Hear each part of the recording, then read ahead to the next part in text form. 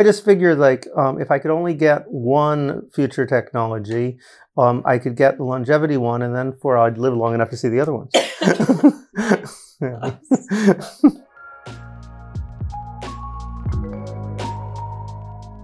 Welcome to LSE I'm Sue Windybank, and this is the podcast where we ask social scientists and other experts to answer one intelligent question. This episode is dedicated to David Graeber, LSE Professor of Anthropology, who died unexpectedly in September this year. David was a public intellectual, a best-selling author, an influential activist and anarchist. He took aim at the pointless bureaucracy of modern life, memorably coining the term bullshit jobs, and his book, Debt, The First 5,000 Years, was turned into a radio series by the BBC.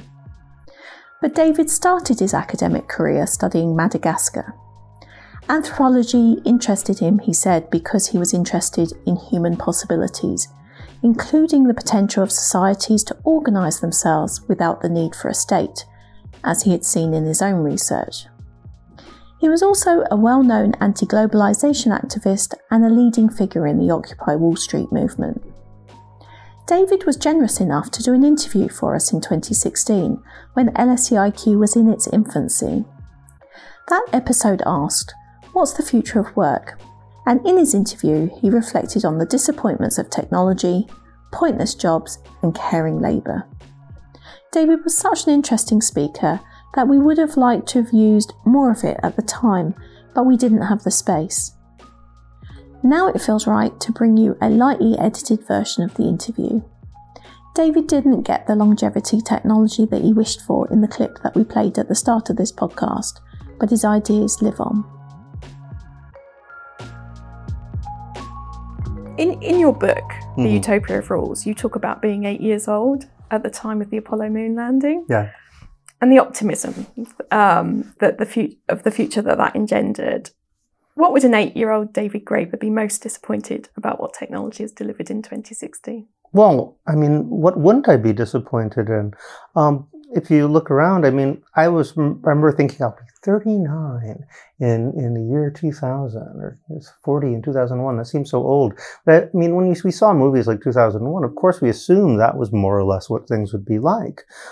So I think the greatest disappointment was the fact that, like, you know, we got to the moon and then we stopped. We didn't go anyplace else. We were assuming there were going to be colonies on Mars by now, you know, that we would have ourselves the ability to do space travel recreationally, but all sorts of other things. I mean, we didn't know what sort of things would be invented. There was this kind of checklist of, it's funny how that is, because we actually already have a list, anybody who reads or watches science fiction, of the kind of things that should have been invented, you know, like anti-gravity devices, tractor beams, teleportation, all that kind of stuff.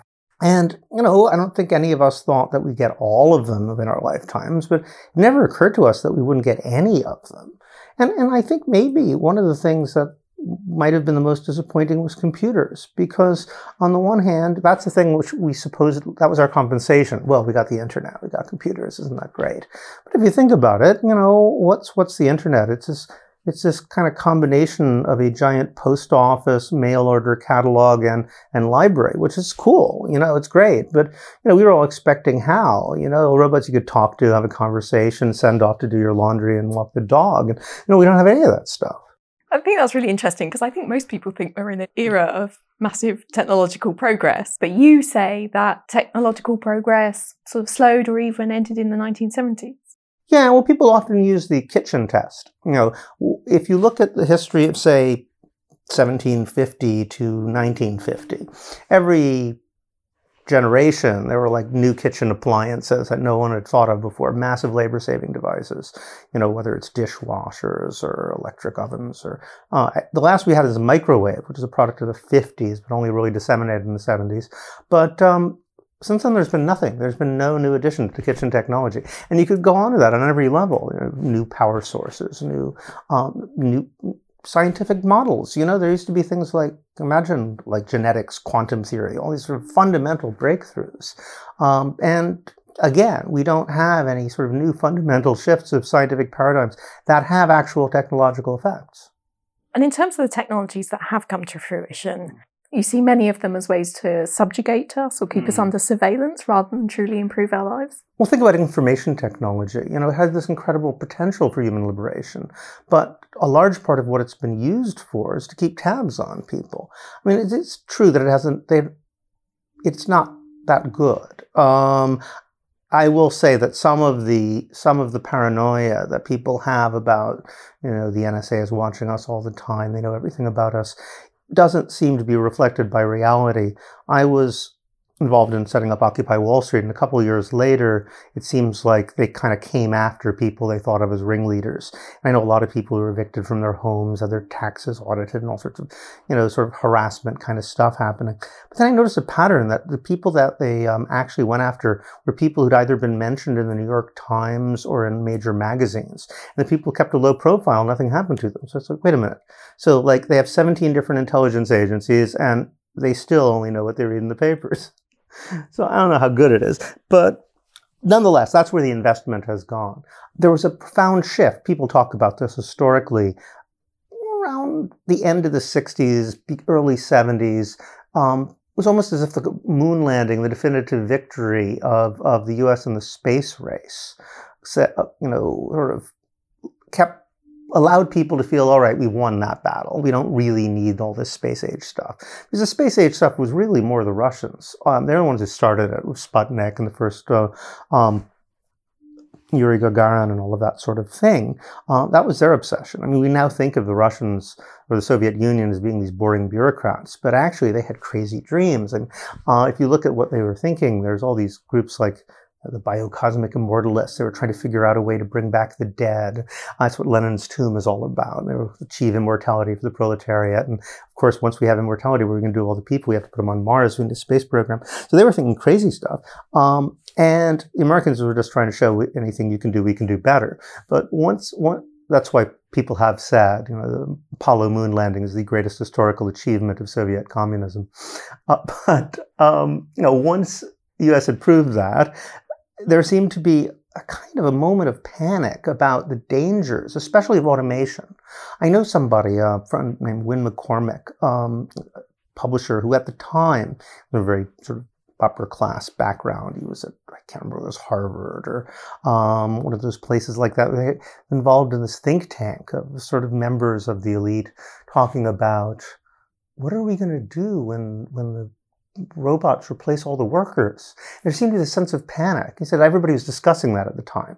And not only people on the left, like the situationists and the yippies, were all their sort of slogan, let the machines do all the work, that everybody was saying in the late 60s. But it affected people who were actually running things. They were like, oh my God, if the hippies are bad now, what's going to happen when the entire working class turns into hippies? Oh my God, it's going to be a disaster. And then there was this very kind of very interesting sort of anti-feminist backlash. It was very early days of feminism, but they were already kind of predicting the emergence of people like Shulamith Firestone before she actually had written anything. It's like, what's going to happen to motherhood? It's all going to be test tube babies. They're going to get rid of the family. They're going to get, basically patriarchy will be destroyed by technology. And so people were talking about this. And a lot of those people were the people who made decisions about investment, because most investment in scientific research is still coming from the government, or if not from these NGO boards, which are the same kind of people on them. And, people talk about it as a conspiracy theory to think the direction of technology is shaped by people sitting around in rooms, but it is. I mean, there are people sitting around, you could figure out their names and find out where the room is. A lot of it's very public if you know where to look for it. So these people were sitting around saying, okay, what are we going to do? We don't really need the space age stuff, and the robotic stuff is scary. People were publishing books like Future Shock explicitly saying this. All the problems of the 60s were due to too rapid technology. So around that time, you can see a shift of investment, first by the government. Also, a lot of research is funded by these sort of NGOs in between the corporate sector and government, which sort of directed money towards information technology, medical technology, and of course military technology. It had always been in there and continued. So all the robotic stuff that we have now, I think someone told me that 95% of all robotics research in the US is funded through the military, which explains why we don't have robots that, can walk your dog or do your laundry for you, but we do have drones that can blow people up. On the other hand, the information technology has a curious history because a lot of it comes out of the military, like the internet, and it has a lot of very liberatory potential, as we all know. But there was always the sort of purpose of sort of marshaling it back. And a lot of what it's actually been used for is essentially on-the-job surveillance to monitor people. So that whereas it was thought that technology would make people work less, it seems now that a lot of this technology has been ultimately deployed to make sure we're all working more and more, even as often there's less and less to do. Can I just get you to talk a bit more about that? I mean, what does that actually look like, this idea of kind of technology making us work more rather than less? I mean, we want the 15-hour Keynes week, don't we? Yeah, well, I mean, I think some people don't because they're afraid to go home because they hate their families. I think a lot of people really like their jobs just because it's a chance to, only other place they have to go. But I noticed that they did this poll about based on my essay on bullshit jobs. I asked, well, do you think that your job makes any meaningful contribution to the world? And I think 39% said definitely not. 11% weren't sure. But what I thought was really interesting was the fact that when they asked people, do you get satisfaction from your job? The number was higher than what would it have been? The number of people who were unsatisfied was smaller than the number of people who thought their job didn't do anything, which meant there are a significant number of people who think that their job is completely useless, but like it anyway. So the only possible explanation is the alternative is so bleak. They just don't want to go home. They like their coworkers. It's better to do something than nothing. Well, do you question that idea that there is meaning in work? Well, I mean, I think there's a difference between meaning and purpose, I think that we have a society where if there is meaning in work, it's almost considered, how to put this, you should be paid less if your work is meaningful. There's a very strong notion that if there is meaning in work, that is a reward in itself, and therefore you shouldn't go whining about your, lack of wages or benefits. I've heard people say this in a lot of corporations that if there is a task which anybody would possibly do for any reason other than money, they don't feel they should really have to pay for it. If it's artistic, if it's, even translation work, anything that's sort of interesting in some way. There must be some way we can get people to do that for free. Meanwhile, they'll pay people lots of money to do this completely useless stuff, like writing these endless reports, which then get circulated to committees, which write other reports, and so forth and so on. What I call the bullshit job phenomena. My personal take on this, I think it has to do with the decline of the 19th century labor theory of value. This is what I'm working on, actually, in my book on the topic. It's going to be a little book, but I think that it's important to point these things out.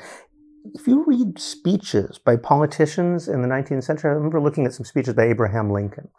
And you look at it now, these guys sound like Marxists. They're always talking about labor and capital and how and how capital is derived from labor, and nobody talks like that anymore.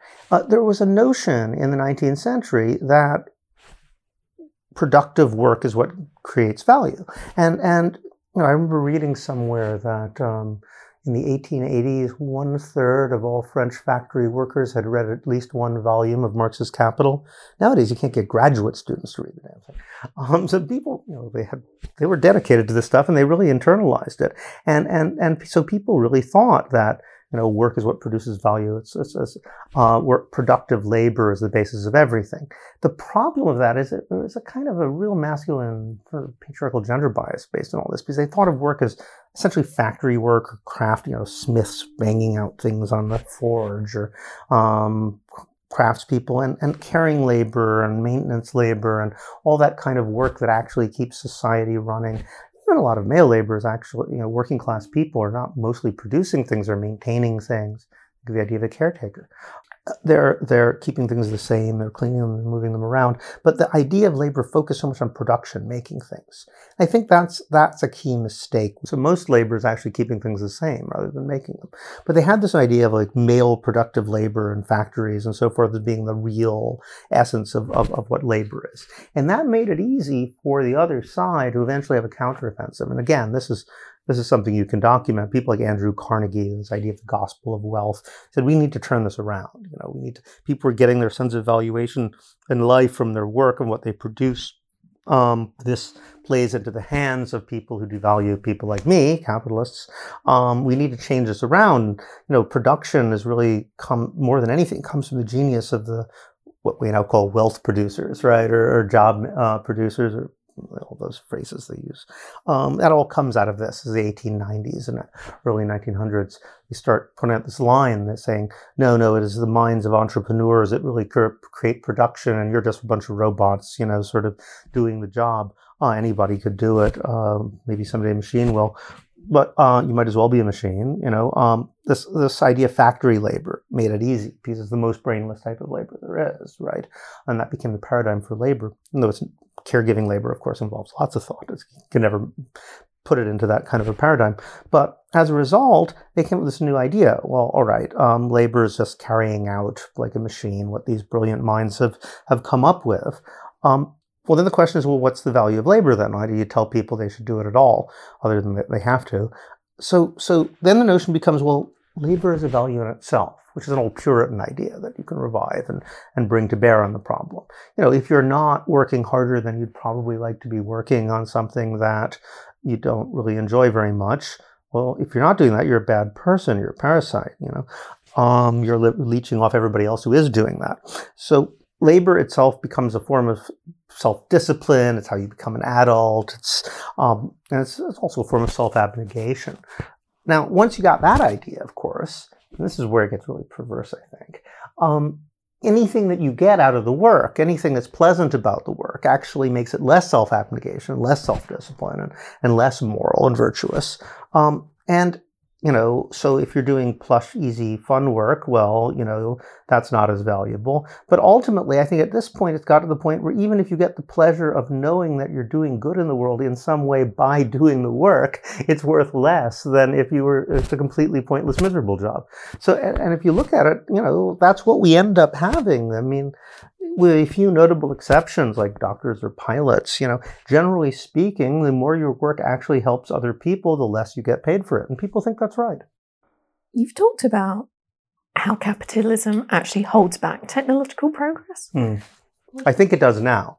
I mean, it's a good question whether capitalism used to propel technological progress and it has changed its form now, or whether it's to some degree an independent variable. And I don't know for sure, but I do know that the period of, say, the Industrial Revolution to the 50s, there was a steady stream of technological development, and it starts stagnating. Some people say it's really started stagnating in the 40s and 50s. The last period we have major breakthroughs. They say the last real big breakthroughs where I think, so let me see, the laser, the microwave, and the pill. We haven't seen sort of fundamental transformative technologies of that sort since. But it took a while for us to figure that out because in a lot of the period of the 60s and 70s, even 80s, was applying technologies that had already existed but hadn't really put to consumer purposes. My favorite example is the video phone. That's the only technology that in the movie 2001 that we actually got by 2001, or roughly.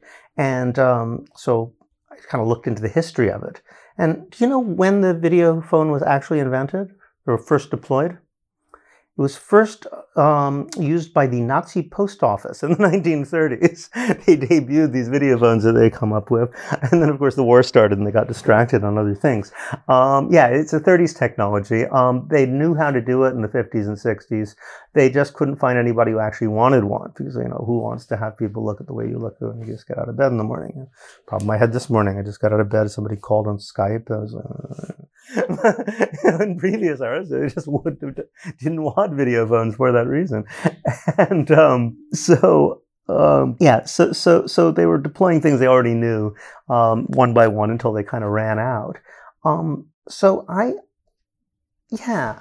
And I remember having this realization about this when I was watching a movie. It was one of those bad Star Wars prequels, the first three, I can't remember which. I remember watching it and thinking, wow, terrible movie, but those are really good special effects. I mean, thinking, remember those bad 50s movies with the sort of monsters pulled on strings? And, I mean, if those guys could see this, I bet they'd be really impressed. And I thought, no, they wouldn't, because they thought we'd actually be doing this stuff by now. All we've done is come up with amazing ways to simulate it. So question is, why do we have these technologies of simulation which have overtaken the actual sort of space age technologies people thought would happen? And it seems to me that it has a lot to do with financialization of capitalism, the particular form of capitalism that we have, which seems to thrive on an idea that, well, this is a sign perhaps that a system has matured and is coming to its latter days. Change itself seems like a threat. Neoliberal capitalism, they call it, which sort of corresponds to the period of financialization since the 70s and especially the 80s, has been a form of capitalism which I think has always prioritized the ideological over the practical. And whenever there's a choice between sort of making capitalism seem like the only possible viable system and doing something else that would make capitalism actually be a more viable system, they always choose the former. They always prioritize the political and the ideology over the economic. As a result, we have the system a situation where the system's falling apart, but everybody's sitting there saying, but it can't fall apart. It's the only thing that could possibly exist. So I think capitalism has become very, very conservative in this particular manifestation.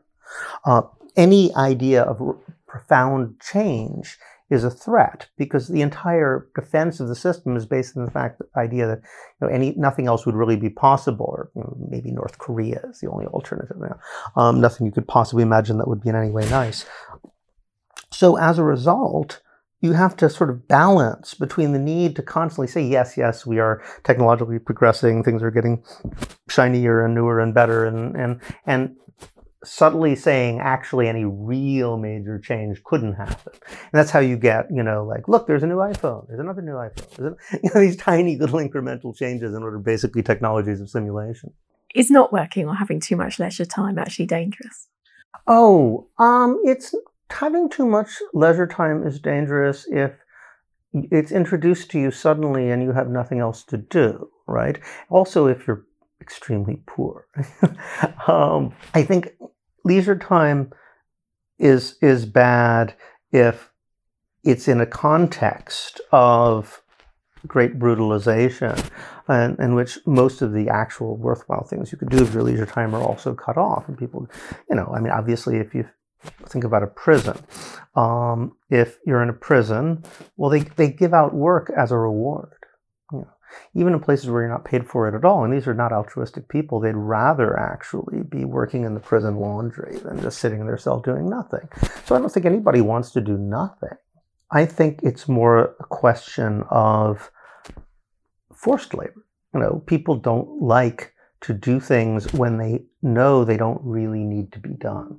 There's this passage in Dostoevsky in his prison memoirs, because he's put in Siberia at one point, and he says, if you want to totally destroy someone psychologically, the worst torture you could possibly do would be to make up a completely meaningless job and have him know it's meaningless and have him do it all the time anyway. So, take a pitcher of water, pour it into the cistern until it's totally full, then empty it again, then fill it again, and just have them do that all day. They'll go insane. If they know the job is completely meaningless and pointless, even the most hardened criminal just can't take it. He'll just be reduced to psychological jelly.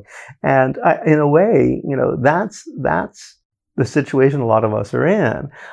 If the only choice is between doing absolutely nothing, which drives you crazy, and doing, utterly meaningless work that keeps you busy constantly, which drives you even more crazy, that's a terrible version of the society. But, so maybe it's not leisure so much as the meaningfulness of either the work or the lack of it that we're really talking about. Is there a sense that something more sinister is going on, is that we're being kept busy so that we don't ask bigger questions? Well, I do think that's the case. If you look at a lot of the economic changes that have happened since the 80s, they're not that economically efficient. look at precarious labor. The flexibility is the term, meaning more flexible workforce. And what flexibility means, if you're on the receiving end of flexibility, is you have no life security. You don't know where you're going to be next year. You don't know if you're going to have a job or lose it. It makes it very difficult to plan. This does not make for a more efficient workforce. I mean, all studies show that people who have no job security don't work as well. They're not as dedicated. They don't innovate or create. They just do what they're told and worry a lot. Or are resentful or sabotage things.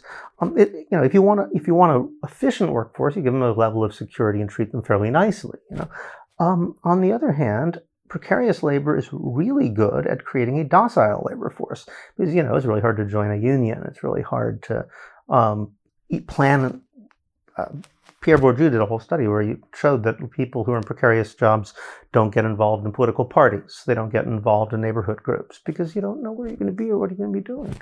So if they were intentionally coming up with a plan to depoliticize labor, that would be the way to do it. Now, are they intentionally doing it? It's very hard to say. Sometimes people sort of on the upper echelons where they're running things do actually say things like that.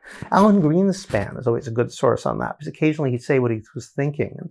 I remember he once actually said, well, we think it's really important to have lots of people in debt. He said, because it brings down wages. Because if people are in debt, they can't go on strike. Because they have mortgage payments to make. And if they can't go on strike, wages go down. And if wages go down, that's anti-inflationary. So he would occasionally say stuff like that. We need to get more people employed. It doesn't matter whether the jobs do anything or not. So in his case, and people like that, occasionally they will say things like that. Yeah, it's better to keep them off the streets. Doesn't matter whether they're doing anything important or not. But I think there's also a confluence. On the one hand, people on the right are saying keep them off the streets. Work is good, even if it doesn't do anything on sort of puritanical grounds. People on the left are like, when they march, what are they always saying? Jobs, more money for jobs, jobs, jobs. They're not saying we want jobs that actually do something that's necessary to do. So it's almost as if like one thing that both sides agree on is like, let's have more and more labor, whether or not it's actually necessary. So what's the answer? How do we move towards this utopian future where we work less? Is it the overthrow of this economic system? Well, that's what I'd like to see personally. I think this economic system clearly has come to its limits. What we have is we had a welfare state system which is based on the premise of full employment, which was, what seemed achievable and kind of was achievable in the 50s or late 40s, early 50s, through the 50s and 60s to a large degree. But the nature of the economy has changed. It was also based on extremely high growth rates. If we make people say, why don't we go back to Keynesianism? Well, if we went back to the kind of growth rates that they had in the 60s, we'd destroy the planet in 5 years. We just can't do that anymore. We have a situation where you have a profound change, where you have technology, meaning there's more and more potential productivity, less and less demand for labor, and real ecological problems. So sometimes it seems to me that the entire discipline of economics is founded around answering the wrong questions. There were perfectly appropriate questions in 1880 or even 1935, but they're not the questions we need to ask now. Economics is based on saying what is the optimal way to allocate scarce resources to maximize productivity and have a reasonable level of distribution of the goods across the population. Well, nowadays we have a totally different problem, which is, how to allocate increasingly unnecessary labor in a fair way and make sure that that the rapid increase of technology doesn't create a tiny elite and destroy the planet. It's a different problem, so you need different tools, I think. Whether you want to call the system capitalism or not, I personally wouldn't. I think that I'm almost certain that whatever exists in 20 or 30 years will be something that probably shouldn't be called capitalism. That doesn't mean it'll necessarily be better, right? It could be something even more horrible, in my opinion. It could be something some kind of techno-fascism. It could be almost anything. So this is why I think it's so silly for people to say, oh, don't dream about something that will be better than capitalism. Well, if we don't dream about something that's better than capitalism, we're going to end up with something that's worse than capitalism because we're not going to have capitalism. So I think it's very important to do at this point in history. But, it's also possible that when future historians write about this time, they'll say that capitalism ended in 1995. That's why historians talk. You don't know what new system you're in until you're in it about 50 years. So who knows? Maybe we're not in capitalism. We're in something else.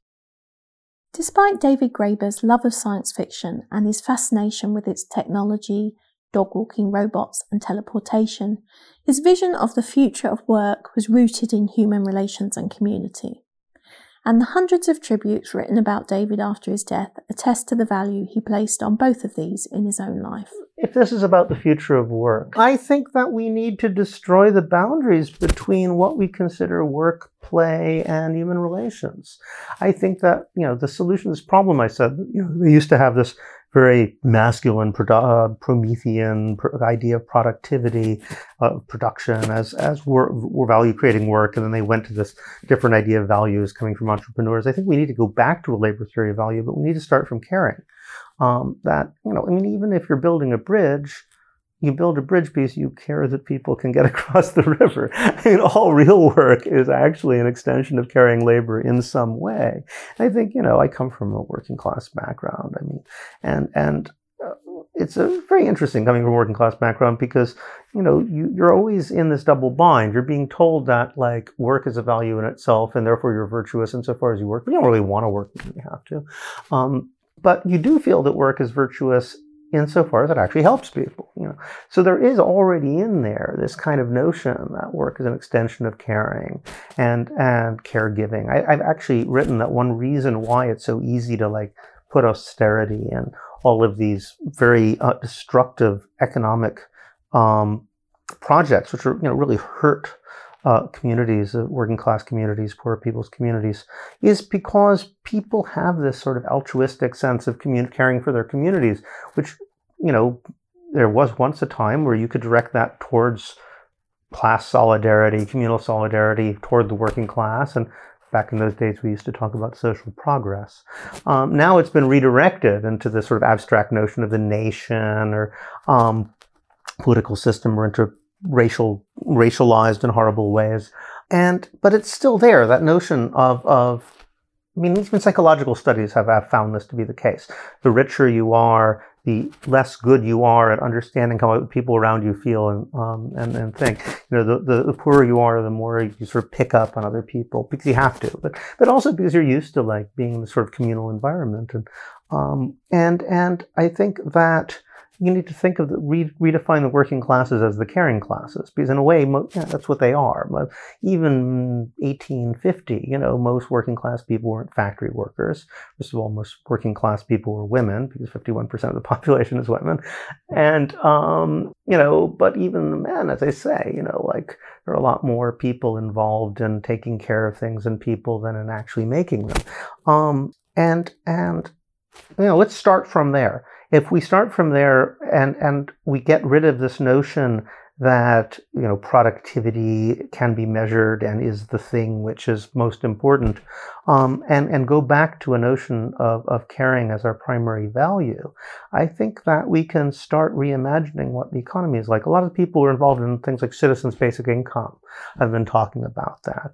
A lot of my friends started in wages for housework in the 80s. And, the idea of wages for housework was kind of a provocation. It was a joke. They didn't really expect to get paid for it. But it was a way of pointing out, the contradictions. Like, if we're creating half the value, how come we don't get the money? And they started thinking about, well, what do we want? What would we want? And they thought, well, what about freedom? What about the idea that people should be free to decide for themselves how they want to contribute to the world? Because, as I pointed out, people don't really just want to sit there and do nothing. Left to their own devices, most, a few will, but most will go out there and decide for themselves how they want to contribute. And chances are they'll have a better idea of what they're good at and what they can contribute to the world than in the job market, which as it now exists, is putting 39% of all people in jobs they think are totally meaningless and don't do anything. So, I mean, you can't do much worse than we're doing already. So if we just give people like a basic income, say, or everybody gets £30,000, after that it's up to you, well, I mean, they'll figure out something to do, which will probably be a better decision than we could make if we were making it for them. After the end of the interview, David stayed to chat with us for 15 minutes. That was when New Yorker David told us about his trip to Devon. A moment of levity to close with. Devon. I was in Devon like the other day for some Schumacher Institute or something. So Devon is, and they just seem to be nice beaches. Cornwall's lovely if you like it a bit more rugged. I've heard Cornwall does good things too. The funny thing about Devon was like the accents were so familiar. I was talking to someone there, and I was talking about making a joke about getting into the wrong side of the car because I'm used to American cars, and she was like, "Oh, have you spent much time in America?" And I was like, this is a joke, right? And then I noticed that people's accents were kind of similar to American. And then I realized that Plymouth was the next town over. And it's like, that's where American accents come from. Oh, it's Devon. Tell us what you think using the hashtag LSEIQ. This episode of LSEIQ was produced by Oliver Johnson and me, Sue Windybank. Want to explore more of David Graeber's work? This episode was based in part on the following research. The Utopia of Rules, on Technology, Stupidity and the Secret Joys of Bureaucracy, published by Melville House. And On the Phenomenon of Bullshit Jobs, a work rant, originally an essay for Strike magazine, which David went on to develop into the book Bullshit Jobs, A Theory, published by Alan Lane. Join us next time when we ask, how can we end child poverty in the UK? For more episodes of this podcast and to subscribe, please visit lse.ac.uk/IQ or search for LSEIQ on your favourite podcast app. And please consider leaving us a review, as this makes the podcast easier for new listeners to discover.